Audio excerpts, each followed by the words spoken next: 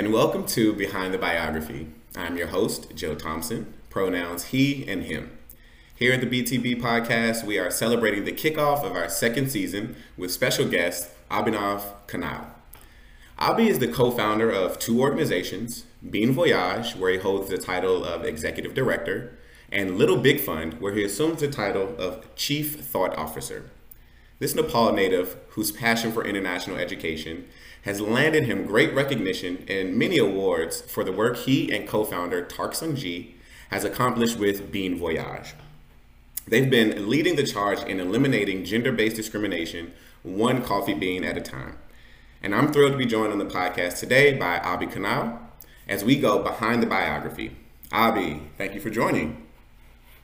Thank you so much for having me, Joe. Really glad to be here. Absolutely, man. It's a pleasure to get season 2 kind of kicked off and started here. It's amazing to have an entrepreneur like you here on the call today, and I'm really excited to talk a little bit more about that. And like I mentioned, go behind your biography a little bit deeper, talk about some of the things you may not be able to read if you clicked on your LinkedIn profile or the Bien Voyage webpage there. So. No, yeah, for sure. I'm glad to have this space and happy to kind of go beyond the biography for sure. Awesome. So before we get started with all of that, I think the big question is, what's Bien Voyage? Talk to us about that and how that idea came to you all. For sure. So Bien Voyage is a feminist nonprofit with a mission to eradicate the gender gap in farming communities. We started way back in 2015 while we were in college. We actually went to a small liberal arts school in rural Indiana, in Richmond, Indiana. And the university had these Quaker education and Quaker values that were instilled on us as part of the education system. And we learned a great deal about social justice, social entrepreneurship, and what it means to be involved in these programs. So, we always kept an open mind. And in 2015, we got an opportunity to travel with a very close friend of ours who's from Costa Rica. She invited us to travel to her community, which is further down in Costa Rica. As kind of the context to that, we helped raise some funding for the community to build a community center. They were looking at kind of expanding some social programming. And so Sunghi and myself, Sunghi being the other co-founder of Bien Voyage, we got involved. We jumped on board, did all the things you do in college, right? Selling cupcakes, going to our professors, getting all that donations. As a result of which we actually raised funding for it, and then our university basically sponsored us to go travel and be able to actually see some of the work and be more involved. And that was the kind of first opening point for us to learn more about coffee. Both Sunghi and I'm originally from Nepal, Sunghi's from South Korea. We'd grown up in families that had been built on agriculture and still heavily depend on it to some extent. And so we understood the value of agriculture, but coffee was new for both of us. We'd both consumed a lot of it, especially in college, but weren't as familiar with it as a crop as from a producer side. And that was the first time in December of 2014 was the first time, and then 2015 we really got deeper into it. I went back a couple more times and we started really understanding the supply chain of the whole sector. And we realized a couple of things that kind of felt into an intersection. So the first one was just the volatility of price, right? Farmers spend a lot more producing a cup of coffee than they actually earn from it. It's a purely loss-making business right now for a majority of the world's coffee farmers. And that just was kind of shocking considering how much more we're paying every single year. But then there was the other layer, and that's where the intersection hits for us, is that when you put a gender layer to it and a gender lens, smallholder women then are even earning less, and sometimes as less as 39% less than their male counterparts, right? It's because of gender-based discrimination, because of the kind of double burden that a lot of them are facing. And so that really kind of drove the idea home for us to start an organization with a mission to really eradicate that gap. And that's what we've been doing for the last 5-6 years at Bien Voyage. Awesome. So before we talk a little bit about Costa Rica and being there, talk to me about some of the women who are supported by Bien Voyage. I know you went out there and you've been able to meet these individuals, to learn their stories, to get connected with their families, to be truly a part of their communities. Talk to us a little bit more about them, because they seem to be kind of the part that's making the business thrive and keeping Bien Voyage where it is. Oh, for sure, for sure. I think the one story that always comes to mind for us is that of Doña Erika. She's actually kind of the farmer or the participant number one. And, again, we started when we were in college, right? Very little capital, very little experience, frankly speaking. We had the passion, the desire to do something, having connected with people, but we needed someone to believe in us. And at that time, you've got the mentors, you've got the professors saying you can do it. But the people that really mattered to us were people like Doña Erika, and she was the first person. She comes from a really little town called Caltarrazu, which is in a region called Los Santos. It's one of the biggest coffee producing regions. And wherever you go in the world, if you see Costa Rican coffee, you see the coffee from that region. It's kind of famous like that. But her case was fairly different. She runs a family-owned farm. She, along with her 3 daughters and her partner, run this little farm, and for many years it's been a family kind of heirloom. It's passed on by one person to another, but at some point, especially in the last couple of decades, with this volatility that we're seeing in pricing, it just had not made sense for her to continue with the way things have been. And so when we met Doña Erika, we actually shared, we exchanged meals, we exchanged stories. And as part of that story, and the storytelling has been such a big part of our work, we started learning that she had these big dreams and she had a vision for where she wanted to take her farm. And so rather than in Bean Voyage now, we work with a bit over 500 producers throughout the country. Of course, the number sounds big now, but it really started with one person's vision to make a sustainable farm, to have a farm where she wasn't just producing the coffee and then selling it out to someone who then did whatever. She wanted to be able to actually process it herself. She wanted to be able to actually roast the coffee and then be able to actually meet the buyers. And for us, that became our kind of mission. At that point, nothing else mattered. It wasn't about 500, it was about Doña Erika. And so ever since, and she's one of our closest kind of collaborators over the years, we've worked closely with her. Today, if you actually visit her, which you can now, you can kind of look her up on Google Maps even. She's grown not only a coffee farming business, but she's grown a processing business. She processes in her own backyard. She's able to actually have roasted coffee that you can buy at her farm. You can travel to Costa Rica and you can buy it at the farm. And just last Christmas, we were visiting her, and despite of COVID, we got a little bit of FaceTime, and she gifted us these bottles where now she's making these coffee liquors that now she's able to diversify and like earn income. And for us, that's really where we hope that most of our producers can go to. So I'll leave you with that one story, but that's definitely something that drives us forward every single day. I absolutely love that. Being able to connect with your consumer, being able to not only focus on supply and demand, but to be able to focus on the needs of the actual supplier, I think has been I'm sure a joy for her to work with you all. And then 2, is probably an easy way for that kind of word of mouth business about who Bean Voyage is, what you're able to provide, makes it a lot easier. Would you agree? For sure, and not just within the community itself, and it's been nationally. We tried the Facebook ads and the typical marketing techniques to recruit producers. At the end of the day, most of our producers are recruited through referrals. And funny enough, we just use a very simple platform. We use WhatsApp because that's what everyone's connected through. And one producer will tell 10 of their friends. And Doña Erika has not only been responsible for bringing in more producers to join our program every year.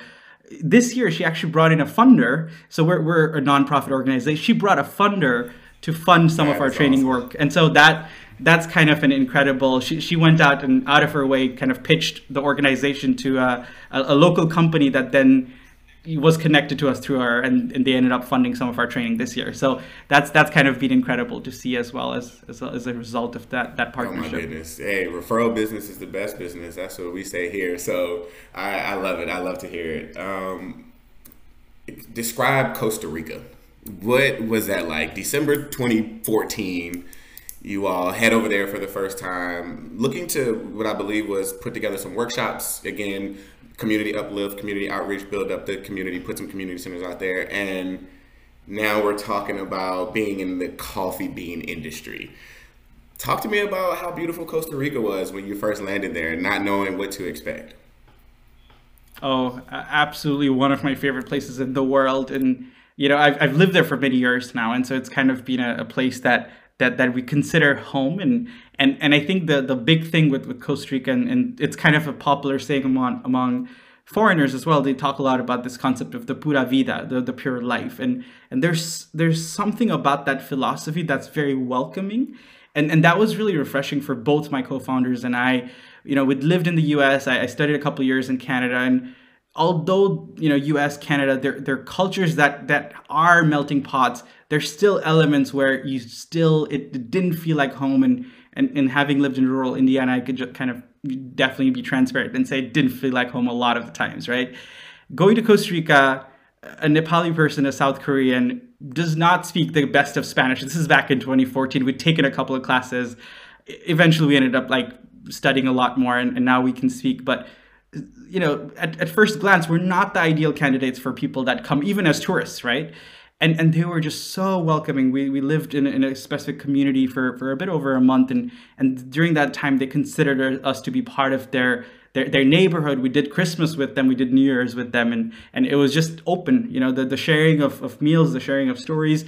That always is a unique way for us to open up to each other, and so that's really been a highlight for us. I think whenever I think of Costa Rica and my main highlights, for me, it's going to coffee farms and being able to spend a day in a plant with the producers, sharing a meal. They have this lunch that you can actually eat in the farm itself. It's packaged in banana leaf, and you open it up. It's got the tortilla with some rice beans. It's yummy. That's really, for me, what Costa Rica is. There's obviously the other side, which most people know, which is the beaches and the mountains and unfortunately, and maybe fortunately, that's not what Sanghi and I have lived as much. We've been to a few of the beaches, but for us, it's been a lot of those coffee farm visits and spending those one-on-one time with our partner producers. Awesome. How is Costa Rica? We've heard how, I'm going to pronounce her name correctly. Is it pronounce her name one more time for me? Sanghi Tart. Yeah. How has Costa Rica evolved for you all since that kind of first visit back in 2014 versus when was the last time you all were there? A month ago. So we're there So we've been back and forth for a while, and sometimes I spent a whole year kind of during COVID there. So it was a beautiful place to live. And I think the biggest way in which Costa Rica has evolved for us is that it's gone from a place, and this happens a lot, especially when you're studying abroad or you're traveling to places, is that places become slowly home, and the definition of home kind of comes to its own place in its own time, right? You want something to be home right away, but it takes its time. And of course, that first year, there's the language barrier. An interesting story, this is related to food, is the first day we got there, it was in December, so it was around kind of Christmas time, and they make these thing called tamales, which I'm sure folks have tried. It's super yummy. There's pork in it, and they usually kind of skin out a whole pork, and it's a whole thing, right? We get to my friend's house, and their family had done this whole thing, and they'd had this pork kind of upside down blood. I'd grown up primarily in Hindu culture, from a different part of the world where meat eating generally, and then obviously pork. So for me, that was a whole place of not being really sure of what I was going to do. And I would say that story kind of resembles that first couple of years of trying to really assimilate ourselves into the culture, the language, understanding how people actually work, which is so different from how we'd learned in the US or how we'd work in other parts of the world.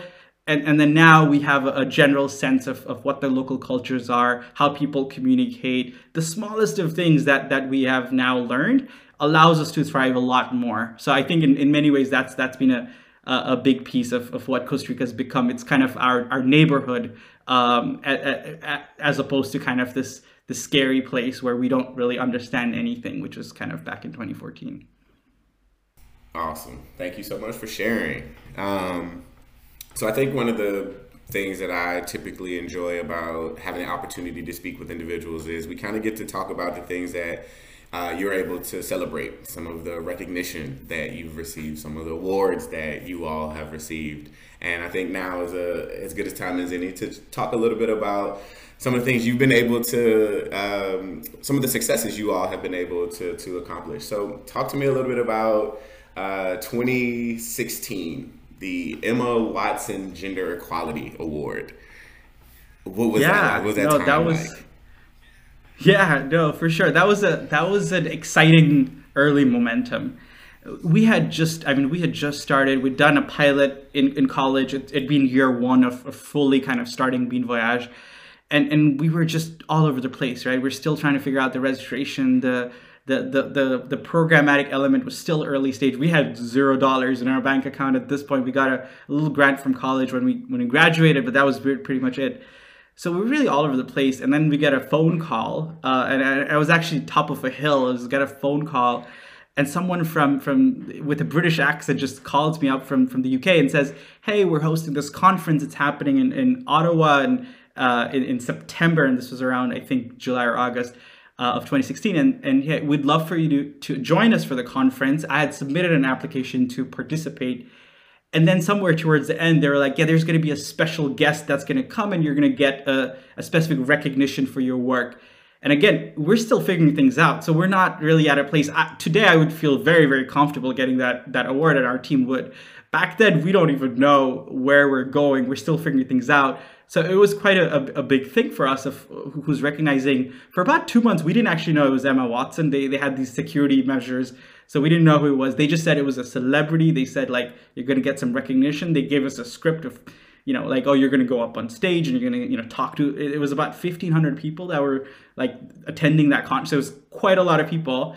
And so, 2 months later, we found out. We had a fantastic time.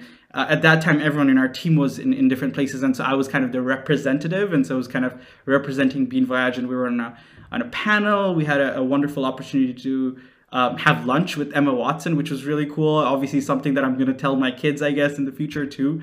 But kind of, I think at the core of it all, what was really cool is that on the day of that event itself, we were waiting in line before we went up on stage. And because my name starts with A, I'm usually at the front of every line, which is like how it regularly happens. So I was in the front of the panel of people to go out, and then Emma Watson walks in, and she's about to go introduce all of us, and she was introducing us individually. And then she looked at me and she said, "I'm so nervous." And then I thought, wait, I was really nervous, but then if you're nervous, I'm okay. Like, I guess we're all humans. And so then we got up on stage. We had a fantastic conversation. It really pushed us forward. It propelled Bean Voyage in a way that I think it would have taken us a bit longer, because it put a lot of light on potential funders. Immediately after that, we received some funding from organizations that had attended the conference. Obviously, with that kind of opportunity of getting some of that light, it allowed us to also make a stronger case for why the gender gap needed to be reduced in farming communities. So all in all, it was a fantastic experience. I will tell this, and a lot of your listeners might be disappointed. I had not read or watched Harry Potter by then. And so I really disappointed a lot of my friends by not having as much context that they would have liked for me to have. Oh man, hopefully not too many people would hold that against you, considering the opportunity you were presented with, right? That's a good one. Sure. Okay, so then in 2018, you all win Facebook's social entrepreneurship award. How did that opportunity come about? And talk to us a little bit about the benefits that Bean Voyage saw from that. For sure. So that was an interesting year for the award. We'd applied. Again, I think one of the things that you have to do, especially in that early stage, is to keep your horizons open to different opportunities, right? And so this was one of those other opportunities. It was sponsored jointly by Facebook and by One Young World, and the two organizations came together and they had this opportunity. And they had people from all over the world apply, and the grand prize was this $50K in ad credits, along with mentorship from one of the VPs at Facebook at that time. And Carolyn Everson, who'd previously worked at MTV, was quite involved in the mentorship process. So we applied for the application. We got through kind of this initial round, and then, kind of in the similar way, you send a lot of things out, and especially in the early days, you're submitting applications every week. And so you're not even keeping track of like what has been successful or not. So it's kind of in the similar light. It was a February of 2018 when we got an email saying, "Hey, you're going to be the winner," getting this grand announcement. It was a Facebook Live done through the official Facebook channel. And Carolyn Everson kind of announced us as winners, and then we got a whole year. So we had about 12 months of mentorship with her, which was really helpful in that stage, because we're looking at adding a stronger market component to our program. Initially, we were working with only a couple of farmers. it was a lot easier to sell coffee, right? It was a lot easier to get that to market. It was starting to get a little harder because that year we worked with 47 producers. So all of a sudden that number meant we had to ramp up marketing. We had to ramp up our outreach. So it was helpful for that reason. And we definitely kind of made the most of the ad credits that we got that year as well. Love it, love it, love it, love it. Let's talk about one last one, your most recent fellowship. Talk to us a little bit about that, and then we'll want to take it back a little bit. We'll take a journey back in time after we talk a little bit about your most recent recognition. Yeah, just a quick question. Are you referring to the RICO Fellowship? Is that, absolutely. Yeah. Okay, cool. Sounds good. So the RICO Fellowship it's been an exciting fellowship. So it's something that 3 of our teammates have received it in the last couple of years. So it's been kind of cool to have that opportunity. It's awarded by the Specialty Coffee Association. Okay. And so this was our kind of first major industry recognition. And that's important, right? We're working in the coffee sector. As social entrepreneurs, we're obviously focused on the impact we're having at a community level, the income levels, and all of that is so important. And it's also important to have the industry, the specialty coffee sector, say, hey, we see your work and we recognize that what you're doing is making a difference. It's moving the needle. And so Sanghi actually received it first 2019. So that was the first year that she got the RICO Fellowship. And then last year and this year, so one of our program managers, Fernanda, who's in Costa Rica, she received a fellowship, and then I also received a fellowship. So it's been kind of wonderful to kind of get that individual recognition, but also as a team be like, okay, the sector is looking at us and saying, you're developing a venture and a team that's trying to make sure that this industry is more equitable, it's more sustainable than what we've had in the future. So that was a wonderful opportunity. We got to attend, and due to COVID, the conference didn't happen in person, but we got to attend the virtual conference that they usually host.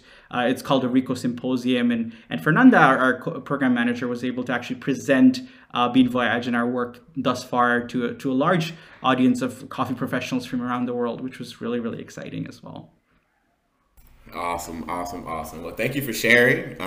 It's great to be able to, like I said, celebrate your wins. We want to do it when we have the opportunity to.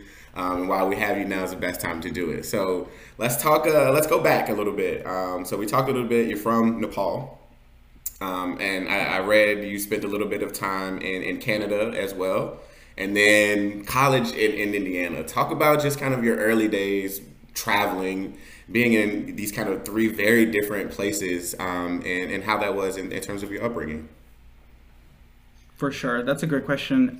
So yeah, I was born in Nepal. This is my parents were till last year they were foreign service workers for the government of Nepal, and so they basically represented the country throughout the world. And so I was born in 92, and then less than a year later we were living in China and spent like 4 years there.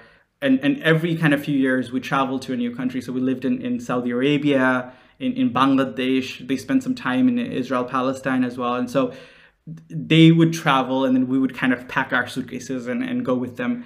And I say that context because that's kind of what life has been even after they kind of retired and we grew up. And so basically at some point when I was 16, 17, I got a really cool scholarship in Vancouver Island, which is kind of really further west in Canada. And so we got to spend time with 200 young people from all over the world, everyone kind of representing different country from different parts of the world.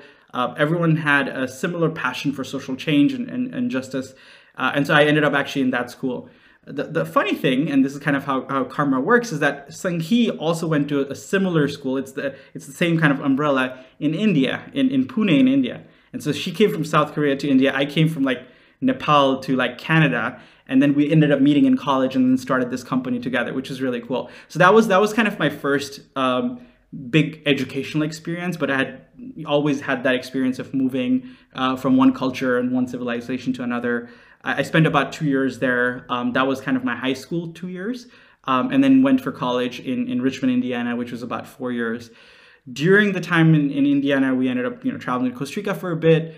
We spent a bunch of time in Spain. We did our study abroad, which really was interesting because it was like already studying abroad in the US, but then we got to go to Spain and study abroad again, which was such a pleasure for us and super honorable time and really kind of a fun place to sharpen our Spanish, get to learn a bit more about the culture here there. So it's been quite a lot of those kind of jumping around, but I think I always credit that to my parents and in those early days of just moving every few years, and I'm just kind of carrying on what they started. Love it. So let me ask you this, did you always have, say, an entrepreneurial spirit, or were you kind of like a lot of the guests that we've had on the podcast where you kind of stumbled into it? How did that spirit come about? Has it always been with you? Did you always think about it? Or like I said, did you stumble into it? Yeah, I think in some ways you start from an issue, you start from something you're passionate about, and then it calls you into one of many options, right? It could be doing research and getting into academia. It could be starting your own venture. It could also be getting a job at some place which is doing the work that you're passionate about. So for me, it wasn't necessarily about starting something. It was always about the issues I cared a lot about. And they were primarily focused on inequities. It wasn't necessarily a major issue only focused on, let's say, climate or gender or race. It was everything. Inequity in the world always bothered me, and I always try to find different platforms, different avenues to then kind of play a role. And in some sense, Bien Voyage and some of the other things I've done recently have become more of the entrepreneurial spaces where I've been able to contribute. But I've also been open to, if there were opportunities for me to be involved in academia and contribute, or join another organization that's doing the great work, might as well not reinvent the whole wheel. And so it never has been about being born. I love those stories of people that were born with just like this spirit and they knew how to sell well and they were like great storytellers. Never. I started with being really angry and passionate about why we lived in Bangladesh, and every single year there were floods happening, and the first-hand impacts. This was back in 2008 and 2009. I saw first-hand impacts of climate change, and it angered me that people gathered in Copenhagen and Paris for these conferences, talked about $1 billion, and here people were being displaced from their home every single year. For me, that mattered a lot more, and then eventually it just made more sense for me to start a venture, and that's what kind of I've been involved in for the last half a decade. Makes so much sense to me. So knowing now that you kind of stumbled into entrepreneurship, what I'm hearing is that a lot of your passion is coming from that international education space, being able to not only study abroad, but also teach and impact abroad. And we're approaching, I'm not sure if you are aware, but we're approaching International Education Week. So talk to us a little bit about what international education means to you specifically. For sure. That's a wonderful question. I think in many sense, and because I had a history, and it started from a very, my first school was a Pakistani school in Beijing, China. It couldn't have gotten more diverse in many sense for me growing up. And so for me, education always meant open spaces where people were felt made to feel welcome and safe.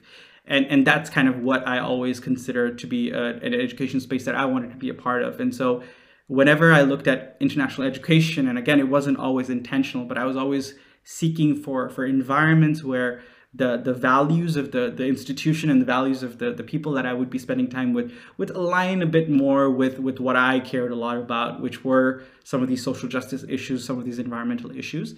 And for me, almost single-handedly, that's been the driver of how I decided to study in certain place, right? The schooling in Canada, for example, the school I went to, it's called the United World College. And I definitely recommend if any of the listeners are in their high school or early days, would really recommend checking it out, because what they do is they provide scholarships for kids from all over the world. Almost every country can apply for a scholarship. You basically get to spend 2 years with one other person from another country in the world. So your roommates I had roommates from Denmark and China and Japan, and you just get to spend time with people, and somehow it breaks some of these barriers that I think we've as human beings imposed on each other over the years, right? And over the many centuries now. And so that was an education system that really worked for me. The same with my education in Indiana. Although it was a fairly rural place in Richmond, I found out about how the Quaker value system aligned a lot well with my personal kind of value and the things that I wanted to be involved in. Quakers famously kind of opposing some of the large wars, always being more open to kind of uniting communities rather than dividing it. And so it just made perfect sense for me. So for me, the biggest thing about international education is finding, value aligned institutions and organizations and people and plugging yourself there, because that's really where a lot of the growth happens. Now, I know that sounds like the kind of answer that means that you're not going to spend time with people that disagree with you. And that's not true. Earlham College had its fair share of people that didn't agree with my values. I have a few friends who ended up working for the Trump campaign. So it's happened, and that's fine. And then that's the beauty, I think, of some of these environments. So yeah, that's, I think, what international education really has meant for me. Let's stay in Richmond, Indiana, and talk a little bit more about your time at Earlham College. I know you were a Davis Scholar. What was that experience like for you, not only being there on campus, but as you noticed, those opportunities of being able to study abroad were starting to open back up to you? For sure. So the Davis Scholarship is a really interesting award that's provided to students that go to the high school that I mentioned. And so Sanki and I both received the Davis Scholarship.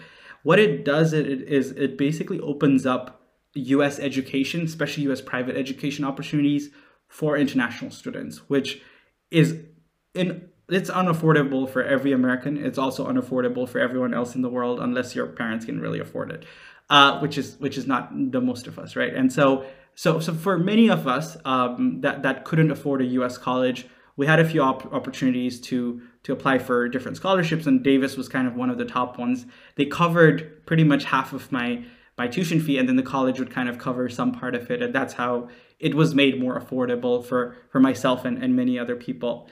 Richmond, Indiana, it's not on your top list of places to go for college in terms of location, for sure. It's super cold, not maybe the friendliest kind of area for if you're looking like us, right?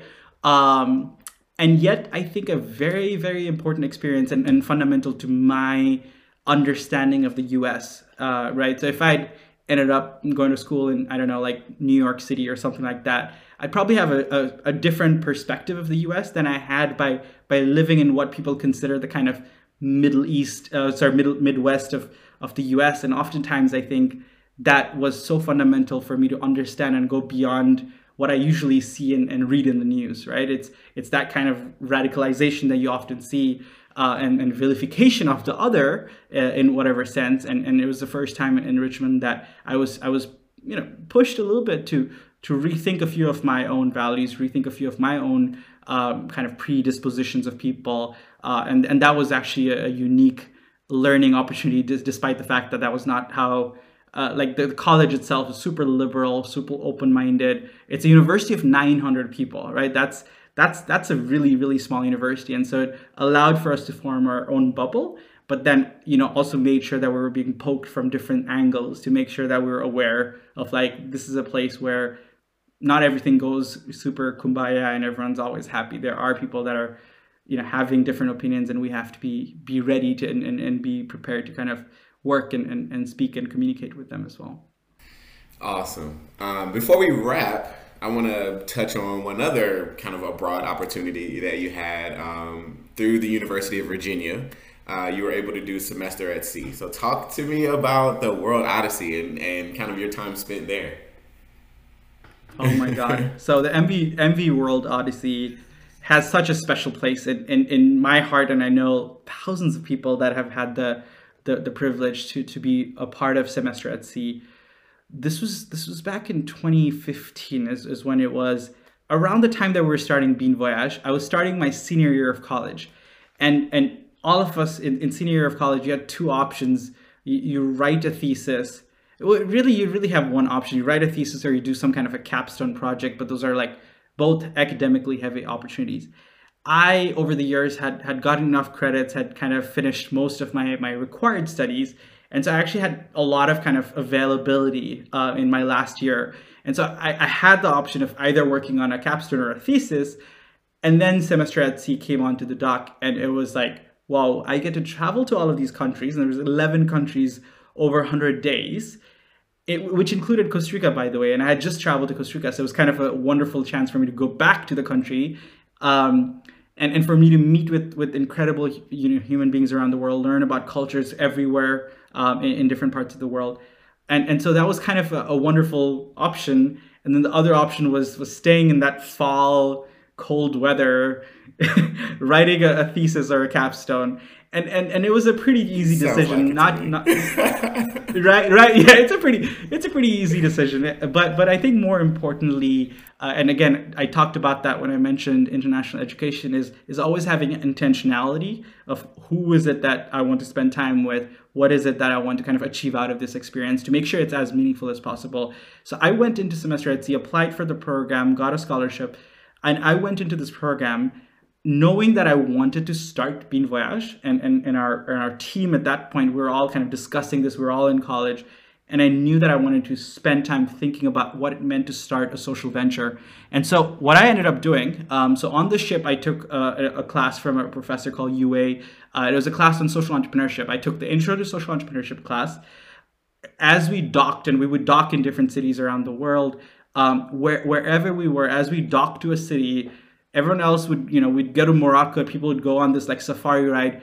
I'd go find the first social entrepreneur that wanted to meet with me and spend time with them. And I'd shadow them, try to really see what is it that they're doing. And I ended up in pretty interesting places. There was a place in Dubrovnik where I ended up at a like artisan market. And she kind of worked with local women that were suffering through different challenges and providing them with an employment opportunity there. Ended up in Trinidad and Tobago. I met with someone who's actually become a mentor over the years, and she started an incredible company, a social enterprise that makes jewelry products with women that face domestic violence at home. And so I met with really inspiring individuals throughout the world. And at the end, for me, Semester at Sea, that became the biggest highlight, is I met people and I got to shadow social entrepreneurs. And when we decided to start Bien Voyage, I had the confidence and a little bit more understanding of, oh, this is what you should do as a social entrepreneur. So big shout out to all those people that just accepted a random college kid who said, hey, I'm going to be traveling for 4 days. Can I spend 1 day with you? And they were just like, come on in, shadow me. So that was one of my big highlights amongst so many others from Semester at Sea. That's awesome, and I really appreciate you for sharing, man. It's always those individuals who we connect with and give us that one little gem that make us who we are, right? Thankful for the individuals who took that call and had that time for you as well. So thank you again for sharing there. I've got one last question for you here as we wrap up, and then we can talk a little bit about anything you all have you all have going on here in the very near future. So my last quick thing, and this is specifically for our listeners here. I'm looking for some advice. All right. So what advice do you have, or what note would you like to leave for some students who are looking to solve issues surrounding global inequity or global inequality, or who are learning or who are interested in learning more about social entrepreneurship? What advice do you have for either or both of those individuals? Yeah, for sure. I think the biggest thing that I wish I had known a bit more about when I was in college and I was a student was before deciding to start something, go and spend as much time as you can in the places where you see the problems that you're passionate about. And that can mean an internship. It doesn't have to just be, it can be just traveling to the communities and just spending times. I mentioned sharing meals and stories a few times. Just doing that, like sharing meals and stories with people who are at the core of it. I did some of it. I would have loved to do more of it. And I would really say, before you start something, the temptation to start is very common, especially now. It's become this kind of, everyone wants to start. But if we can take 2 steps back before we decide to press enter and launch a website or launch a program, just to say, can I listen a bit more? Can I understand a bit more and get a much better sense of what's happening in the community? I would say that's kind of the most important thing that one can do. So I'd say make the most of the opportunities you get to listen, because it's a tough world. Everyone's trying to have an opinion, and the people that are listening are the ones that are going to really understand the landscape, rather than the ones that are spewing things out there.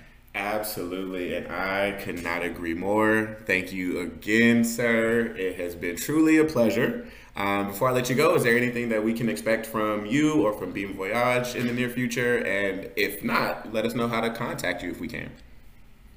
For sure. I think the two things we're focused on a lot, and this is becoming more of a priority for us, is, once in a while we ask our producers, what are things that are keeping you up at night? What are issues that you're concerned a lot about?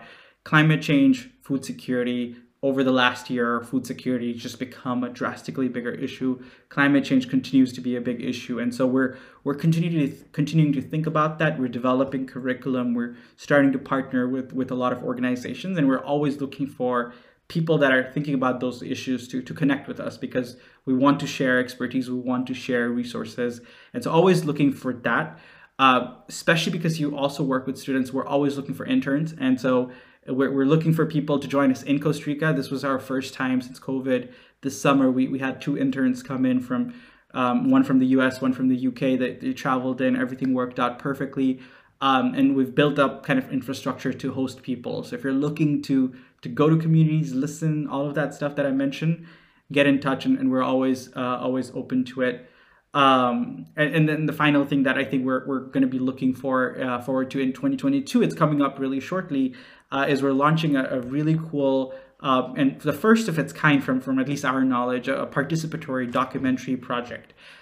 This project was something that we launched in November of 2020 with in partnership with a US-based organization called Needle and Frame, and together with them and 5 of our producers. During COVID, during the height of COVID, 5 of our producers have been filming their own journey, their own stories. We just launched the trailer a couple of weeks ago, and we're going to be launching the movies in a few months. And so if people are interested, I'll share the link with you. I'm sure we'll put it somewhere, and I'd recommend folks to check it out, because this is one of its kind where producers are telling their own story. There's no documentary filmmaker. There's no one on the ground. They're doing it on their own, and it's absolutely beautiful. So I can't wait for more people to check it out. Awesome, Avi. It's been a pleasure. We'll make sure to share out the contact information and socials to be able to get in touch with you, especially for those internship opportunities, as well as to be able to keep up and see the trailers and things of that nature. It's been truly a joy and a pleasure to speak with you today, and I can't thank you enough. Thank you so much for having me, Joe. Really appreciate it. Thank you. This has been another amazing episode of Behind the Biography. Thank you to our guest, and thank you so much for tuning in. You can find this podcast on iTunes, Google Play, Spotify, and wherever you listen to podcasts. If you're interested in our programs, please visit our website at envisionexperience.com. Also, we'd love to hear from you, so check us out on Instagram, Twitter, Facebook, and even LinkedIn, and tell us what you think at Envision Experience.